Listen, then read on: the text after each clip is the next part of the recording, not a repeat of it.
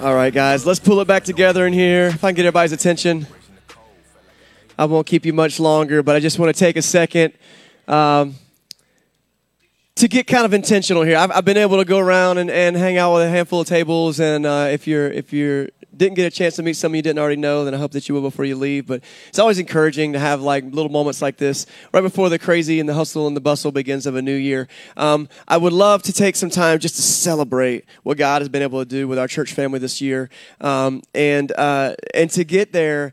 Let's just go on a journey of celebration. So 2023 was a really good year. You can go and switch to the sermon slides there, Perry. 2023 was a really good year for our church. It was a chance for us to really come into our own in a new way. We've talked about over and over and over again about how this was our 10th year at a church. And so our church, a couple of you might not know this, that our church, we planted at the YMCA over 10 years ago now. We were there for a period of time, and then we ended up, there was a fire at the YMCA in 2015. The place was unusable. We ended up being displaced to Alderman Elementary School. We were there for a couple of years. We ended up sliding over to the movie theater on Cinema Drive over here. And then in 2019, we're invited to come back to the YMCA after they rebuilt that place. And over that time, it's just been like this constant nomadic moving from place to place and not knowing exactly what to do or what to expect. But finally get into a groove of things. And then, of course, COVID-19, may we never speak the name, came in and like ruined everything or made some things better or whatever. And so then we finally were getting into a stride over there at the YMCA again. But when we got the opportunity to find a building of our own and to put ourselves in a position where we were in a neighborhood where we could start to impact people right across the street, not just on a Sunday and not trying to schedule things all over the place in people's houses, but get into people's lives right where they live, it began to happen. And so we purchased this building. We spent 17 months doing the upfit. And then after getting in here back in September, I was putting together the slideshow that you were watching earlier, and I was blown away about how many things that our church family has done since September. It's like it was like a different world before September, and then like since then, the community events we've done, the opportunities we've had to just serve around and to be in this space and to have new Bible studies start up and small groups and all those kind of things. And still at the heart of who we are, when we began, we said we want to be a church for people who don't like church. What does that mean? Church for people who don't like church doesn't mean that we don't like church. In fact, you guys are some of my closest friends and family. I love you. But it's how do we tear down the walls that have kept people away from church and God so that we can build a bridge to Jesus? Like that's the thing. So sometimes it means, being less formal. Sometimes it means being more formal about other things. Sometimes it means the language that we use. But often it's just about our heart and our intentionality. That's really what it is. You don't have to be an expert at loving people. You just have to be intentional. And so that's the heart of who we are, and we aim to be God-chasing, grace-shaped love agents. That's like the 3 measuring sticks of how you can tell if you're at our church and you're getting plugged in that you're a God-chasing, grace-shaped love agent. And what does that mean? We've talked about it many, many times. But, in the process, what do? We say it every single week. You can help me. We shine light where? We shine light in dark places. That's what we're here to do. It's not rocket science. In fact, when Jesus was walking on the earth, he wasn't going like, all right, we need everybody to get a PhD over here. You guys need to learn different languages first. That's what you're going to need to do, and I need you to go start Fortune 500 companies. Like, no. He was like, you go to broken people, you love them. Okay, that's what you do, and then you tell them God loves them, and then you help them see that. And you meet them where they are, and you help them take the next step of faith, and that's how you do that. How do we do it, Jesus? I'll help you. I'll let my spirit stay with you, and I'll help you. Am I good enough? No, you're not good enough. That's why I'm going to come and I'm going to provide the perfect sacrifice so that you can live outside of your sin and your brokenness and your background, and you can move forward because I can bridge the gap for you. And so the message of Jesus and the hope of the church is simple. And so in 2023, we're able to experience that. Of course, we had the grand opening of our new building. We ordained our first group of deacons. That's cool, man. And to see a new group of leaders step up. We've had elders for several years now, and to have a group of deacons, I'm going to tell you, these guys, they hit the ground running.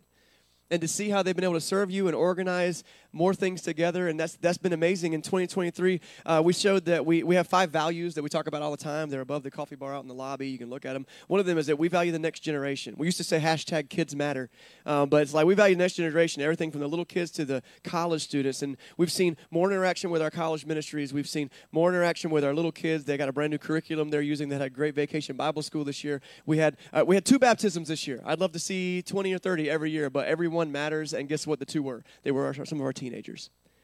And we got to see their lives changed, and we got to see them choose to come to church. You want to see who serves the most in our church?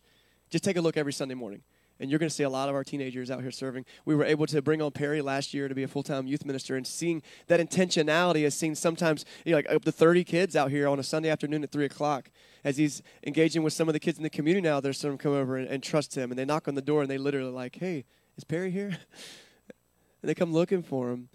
And so to see this different in the intentionality, we this year were able to send our kids to Carolina Christian Youth Conference. We were able to send so many kids to summer camp in Washington. We had our first ever Youth Sunday, a Sunday completely run by our teenagers. They did the preaching, the worship. They ran the technology stuff. They did it all, just with a little bit of help from some of the adults that do it. And so it's awesome to see that value of the next generation is huge. Another one of our values is that we want to be hilariously generous. Church gets in trouble a lot for talking about money too much. And it's often because, maybe the preacher wants a gold Hummer or something. I don't know what like the emphasis and the wrong thing that happened a lot of time with churches. But from the get-go, we said, no, when we talk about money, we're going to talk about like a family, and we're going to talk about it in terms of generosity. What can we give away? What can we do? Yeah, we need to pay our bills. Yeah, we're going to have our staff, all that kind of stuff. But like, we said with our finance team years ago that if we're ever going to go down, let's go down swinging. Let's make sure we're generous first. And, man, what God has done with that has blown my stinking mind. Can I just share a couple of things with you?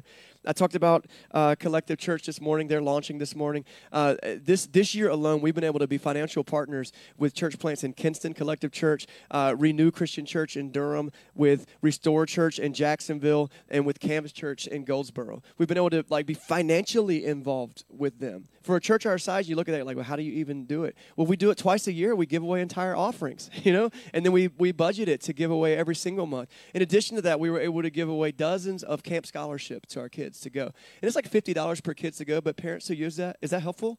Yes. Some of us have a couple kids, and that $100 towards summer camp gets those kids in a week-long experience where they're not just in church for an hour a week. They're there for an entire week building friendships and having fellowship. And I love our camp's theme that it's fun for days, friends for life, change for eternity. And to put them in that setting is huge. We support a ministry that we haven't talked a lot about because they're kind of one of our newer missions, but you're gonna hear a lot more about them, called Pioneer Bible Translators. The guy that we're supporting and his family, they actually were in Papua New Guinea, and they were involved with brand new translations of the Bible that last year, I think, went out for the first time to a people group that had never had a Bible in their language that they could read. Well, the guy that we had, in a small way, began to support, he actually became the regional director of Pioneer Bible Translators and has moved to the north coast of Australia and has impact in all these Southeast Asian island nations and, of course, Papua New Guinea and all of those areas. And so we monthly are able to support them. Our little church, make an impact around the world. People who don't have readable versions of the Bible in their own language. One of the most unreached people groups in the world in terms of Bible translation is deaf people. And that's one of their biggest things in some of these third world countries is to say, yeah, in America, maybe there's different settings. And I got a lot of deaf friends in my family and in my life. My mom worked at a school for the deaf my whole life growing up, and she's a translator. But talking to Brian Paris, who's over there in Northern Australia, and he was saying, American Sign Language, there's a lot of systems involved, and there's some American Sign Language versions of the Bible that they're able to have, but over there, there's different sign language, right? And so how crazy, there's something we don't think about, but our little church is able to have a little part in that. Over and over and over again, I've been blown away about the benevolence we've been able to do, just to help families in need. We have a fund called our Benevolence Fund. You can give directly to it. It doesn't go to any of our overhead. It doesn't go to anything else. We just have our elders and soon a new missions team that we're able to build is going to help with this too. But they just are able to help families in need. And through the years, we've been able to pay for people's medicine, people's rent, people's phone bills, whatever they need, just helping with kids with stuff with their kids. And so looking at all that, I was blown away when I talked to our bookkeeper last week, and I said, hey, could you give me some numbers of how hilariously generous we were this year? Guys, it was hilarious. It was hilarious. We were able to give away this past year $37,242. What? That's fall out of your seat. Look at this room. Look at how many millionaires are in here. None that I know of. This is our church family. We're not much bigger than this on an average Sunday. By the way, that's 17% of our local offerings. Because our eldership and our finance team and our staff, we're committed to saying it's generosity first. And so I hope that's something that trickles into your family, that you're like, I want to help others. I want to help pick people up from wherever they are. In addition to that, we moved into this building, and a lot of you were part of our Above and Beyond campaign, which was it was an energizing campaign. It was an initiative to get us over to this space with the right mentality. We said we want to move forward in faith with purpose. But in that process, we also did a capital campaign where I think over $400,000 was committed by you guys over the course of 2 years. And I was like, what? Just in this year alone, $152,000 of that has come in to help pay for the upfit of this building. $152,000. Now, I'm going to tell you something. That's wild. When I know the jobs you have, and I know the things you do with your life, and I looked at, wow, 37,000 of it was able to be given away. That was generosity. But then on top of that, above and beyond, you believe so much in what we're doing as a ministry in this city that you said, I want to support paying down the mortgage on this building and getting in this space with as little debt as possible. It's inspiring. It's hilarious. And that's what God does in our lives when he begins to transform us. So many things we could celebrate. I want to celebrate again the 2 baptisms we had this year, Lucas Sutherland and Peyton Myers. Can we praise God for that? Let me tell you that this year, as you're thinking about how you're pursuing God, I just want to ask you, have you committed your life to Jesus? Have you said, I'm going to do this full time. He's going to be my master. And when we look in Scripture and we look at the process of what it means to submit fully to Jesus, every single conversion in the New Testament in the book of Acts is followed almost immediately by someone submitting to baptism in water. It's a beautiful picture of me saying, I'm going to lay down my old life, buried, dead. I'm going to raise to walk in newness of life, which is what it says in Romans chapter 6. And so maybe that's something that you need to be thinking about this new year, starting fresh with him. Maybe it's the first decision you've ever made. Maybe it's like a renewal, a chance that you can just start fresh with him. What I want to do in the few minutes I have left is just take a look at some Scripture to remind us what it means for us to go and shine light in dark places. And it begins from a place of the heart. Kind of the theme passage is going to guide us this morning, and you'll just be on the screen. You don't have to look it up. 2 Corinthians 5:17. One of my favorite passages. The very first Sunday that we had church together, I preached from this passage. And it says that anyone who is in Christ is a new creation. The old has gone. The new is here. And when I think about a new year, or whether it's your birthday or whatever that helps you to just renew your heart and your mind, this passage comes to me over and over and over as this refrain of God makes you new. Your baggage, your background, your sin, your brokenness, it's all behind you when you turn to Jesus. And what about tomorrow?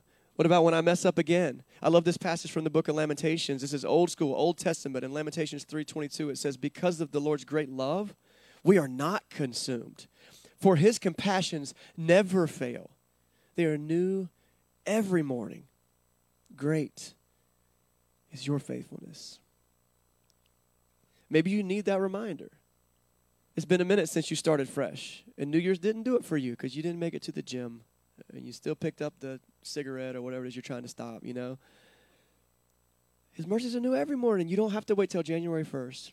Or Chinese New Year, or wherever the other New Years are. You don't have to wait for that. Every single day, his mercies are new. Why? I believe that God saved us on purpose for purpose. When you look in the book of Ephesians, it says that, he saved us, we're his masterpiece to do the good works that he prepared in advance for us to do. He wants us to serve. I love this phrase, this idea that I got from a podcast teacher that I listen to all the time. He says that God wants to partner with you to put the world back together. Why doesn't God just come in and zap, zap, zap, fix the problems, fix the poverty, help the marriage, blah, blah, blah? Well, first of all, we're not robots. We don't program like that. And secondly, he says, I am there. I'm in it through you guys. I gave you my life. I gave you my spirit to guide you, and I want you to go out there and I want you to shine light in dark places. I want you to go help other people see that my mercies are new every morning. And so a passage that we draw from all the time for that is from Matthew chapter 5. And I'm just going to read this whole passage, Matthew 5:13-16. Hopefully you've heard this 100 times.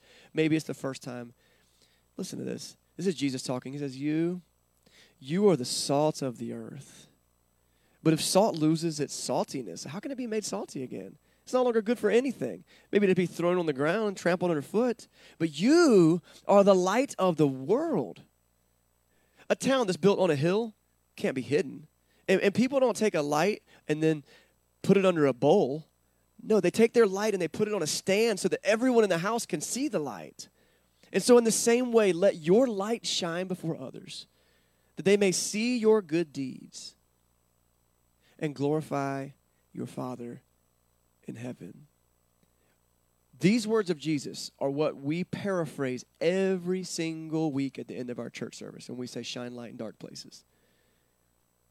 The goal is not to come in here and get all bright and energized and get new batteries and new wicks trimmed and more gas in our fire or whatever. And like, woo, I'm feeling good. And then to go to your home and to live in your little cave and your little bubble and be like, I'm good. Me and God are good. Me and God are good. I hope you and God are good. But Jesus says, no, I want you to reflect my light into the world. I want you to take that goodness and I want you to put it into the lives of other people who need it. It's going to be inconvenient. It's going to be uncomfortable. It's going to take rearranging your schedule. It's going to take changing how you spend your time and your money. It's going to take adjusting the relationships you have. But is it worth it? Anybody in here that knows, is it worth it? Can you tell me, is it worth it? Yeah. It is so worth it. It's a game changer. You want to be a better dad? Shine the light of Jesus into the lives of your kids. You want to be a better mom? Shine the light of Jesus into the lives of your kids. You want to be a better a husband and wife? Shine the light of Jesus into your marriage. You hate your job? Join a club. There's a big one. Shine the light of Jesus at work. Is everything going to be hunky-dory and great all the time? No. No, we're promised that. Jesus says in this world you will have troubles. But when you can move forward saying, I can put other people and God first in my life, then in those settings I can find joy. I can find contentment. I can find mission. If you don't know how to shine the light of Jesus, you know how we do that? We come together in community, and we learn it together. We model what other people do. We read and study together. We sing songs to our God. We invite him into our lives. So this year, as you look forward, this is one thing I had a friend who was joking online. He's a preacher at another church, and he made a video for like Facebook or whatever. He said, all right, guys, come and get your perfect attendance started on January 7th, because they didn't meet on the first Sunday either. This is the first Sunday, isn't it? Yeah, we did it. He said, get your perfect attendance started for. I don't think God giving out gold stars for perfect attendance. I think that a lot of times we beat people in the head over attendance. But attendance brings proximity. Like when you're in attendance, when you're at things with your church family, you are in proximity to the goodness of God in their lives. Or you can be close to their brokenness and you can help them if you happen to be stronger that day. I want to encourage you this year, guys, be around. Be at stuff. Not just to be there, not for perfect attendance. I don't have any gold stars. I'm not handing them out. Nobody else is. But for the sake of being in proximity with the family of God and to be part of it. So what I want to do as we wrap up the day, two quick things. They don't have to be quick in terms of like, let's rush, but we're almost done. I want to take some time to take communion together. Brian, if you're in here, you can go and come on and get some music started. Is he in here? Oh, he got baby. And Brian's just going to play through some music. We're not going to sing another song. We did that, and you can turn on Life 90.5 in your car and do that on the way home if you want to. But what we want to do is spend old school. Acts chapter 2. Verse 42 says, this is the first church, okay? And this is like just days, weeks after Jesus rose from the dead. The new church has just begun. And so as the church is growing like wildfire, okay, 3,000 people get baptized on the day of Pentecost, which is the very first day of the church. And within a couple of weeks, the church has grown to like over 5,000 people. Can you imagine that? We get pumping like 10 people show up at anything. Thousands of people are just giving their life over to Jesus. They're transforming. And all these things are happening. And as these little groups begin to grow, they start to gather in people's houses. They start to encourage each other. They start to read the Bible together. Acts chapter 2, 42 through 47 says this. I'm going to read the whole thing. It says that they devoted themselves to the apostles' teachings, to the fellowship, to the breaking of bread, and to prayer. So this was the hallmark of the early church. This is what they did. Everyone was filled with awe at the many wonders and signs performed with the apostles. That's kind of what we just did. Just going through a little celebrations of 2023. And we were like, what? All of that happened this year. And that was just highlights. And these people are blown away by what God's doing in their lives. Verse 44, all the believers were together. They shared everything in common. They sold property and possessions to give to people who were in need. Every day they continued to meet together in the temple courts. They broke bread in their homes. They ate together with glad and sincere hearts, praising God and enjoying the favor of all people.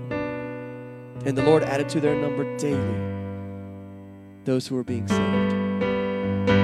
Right now we're going to reenact some of that breaking of bread together. Every single week at our church, we respond to what God's doing in the teaching time by doing communion together. So normally we have stations around the room and you stand up and you go to them. We realized that it was hard enough just to get in your seat today because it's tight. So we're not going to ask you to get out and walk around and carry grape juice at the same time. But at your table, if you can kind of elect the table leader real quick. We got a little bottle of grape juice and some little cups, some little pita bread there, and those are going to represent the emblems as Jesus gathered with his disciples. And I got another passage. I'm going to read this passage with you. Say you guys want to go ahead and pour a little cup of juice. By the way, this is optional. You don't have to do it. If you're like, I don't understand this, I don't want to do this, don't do it. It's fine. But this is just going to be a reenactment of a passage that I'm about to read to you. And as we take these elements together, it's actually tapping into, this is really cool. We're tapping into something ancient, something so ancient. For thousands of years, believers had gotten together every single week to break bread, to share communion together.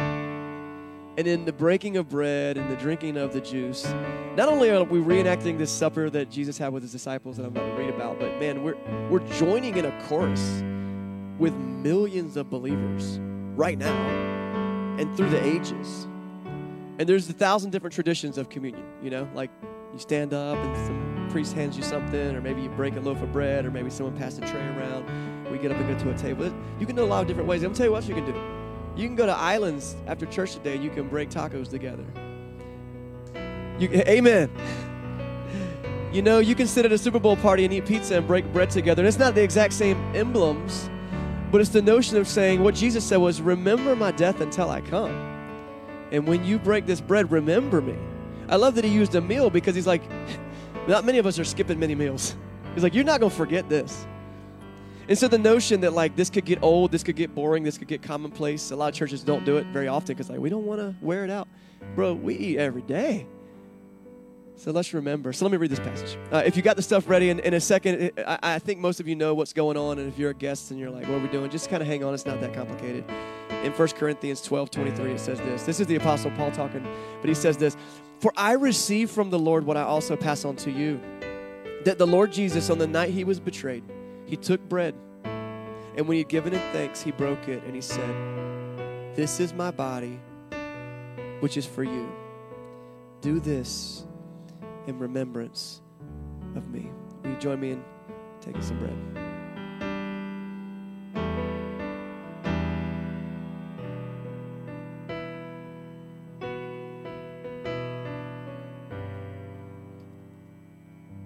The body of Christ. We spend a lot of time at Christmas talking about the incarnation, the fact that God came near. If you really want to show somebody that you love them, you show up at their house. You bring them some chicken noodle soup when they don't feel good. And God said, I'm moving into the neighborhood.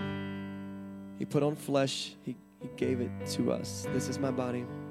Verse 25, in the same way, after supper, he took the cup, saying, this cup is a new covenant in my blood. I love that word covenant. It's like promise. It's like almost like contract, but more meaningful. This is an agreement. And so many covenants over time have taken place over blood, sacrifices and things like that. If you ever watch Tom Sawyer and Huckleberry Finn, we're blood brothers, right? That kind of thing. And so this idea of blood being the seal on a covenant is huge. You sign paper with a ballpoint pen and you buy houses and you get married. But man, to sign in your blood, this cup is a new covenant in my blood.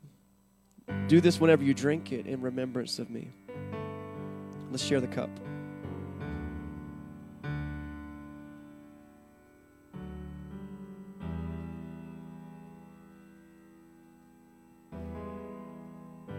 For whenever you eat this bread and drink this cup, you proclaim the Lord's death until he comes. We are on hold in this world. We're so focused on the here and the now and the technology and the fast and the internet and movies and celebrities and all that stuff that we sometimes forget that this shell that we carry around is so temporary. Until you go to a funeral or you lose a loved one and you're like, wow, it was so fragile. But that's not all there is. Like deep inside of us, I don't know where, you can't see it on an x-ray, but God gives you a soul. He gives you eternal purpose. And that soul lives on beyond this body. And so in this world, we're on hold. And I think if there's anything that can motivate us to live in the newness that Jesus brings, is to be reminded, like the things of this world are passing. They're fleeting. They're temporary. But Jesus says the things of heaven are the treasures we should store up. Those are the things we should pursue. We're heavenly beings in mortal bodies, but man, while we're here, we get to make a difference. I'd love to invite you to bow your heads and let's just pray together.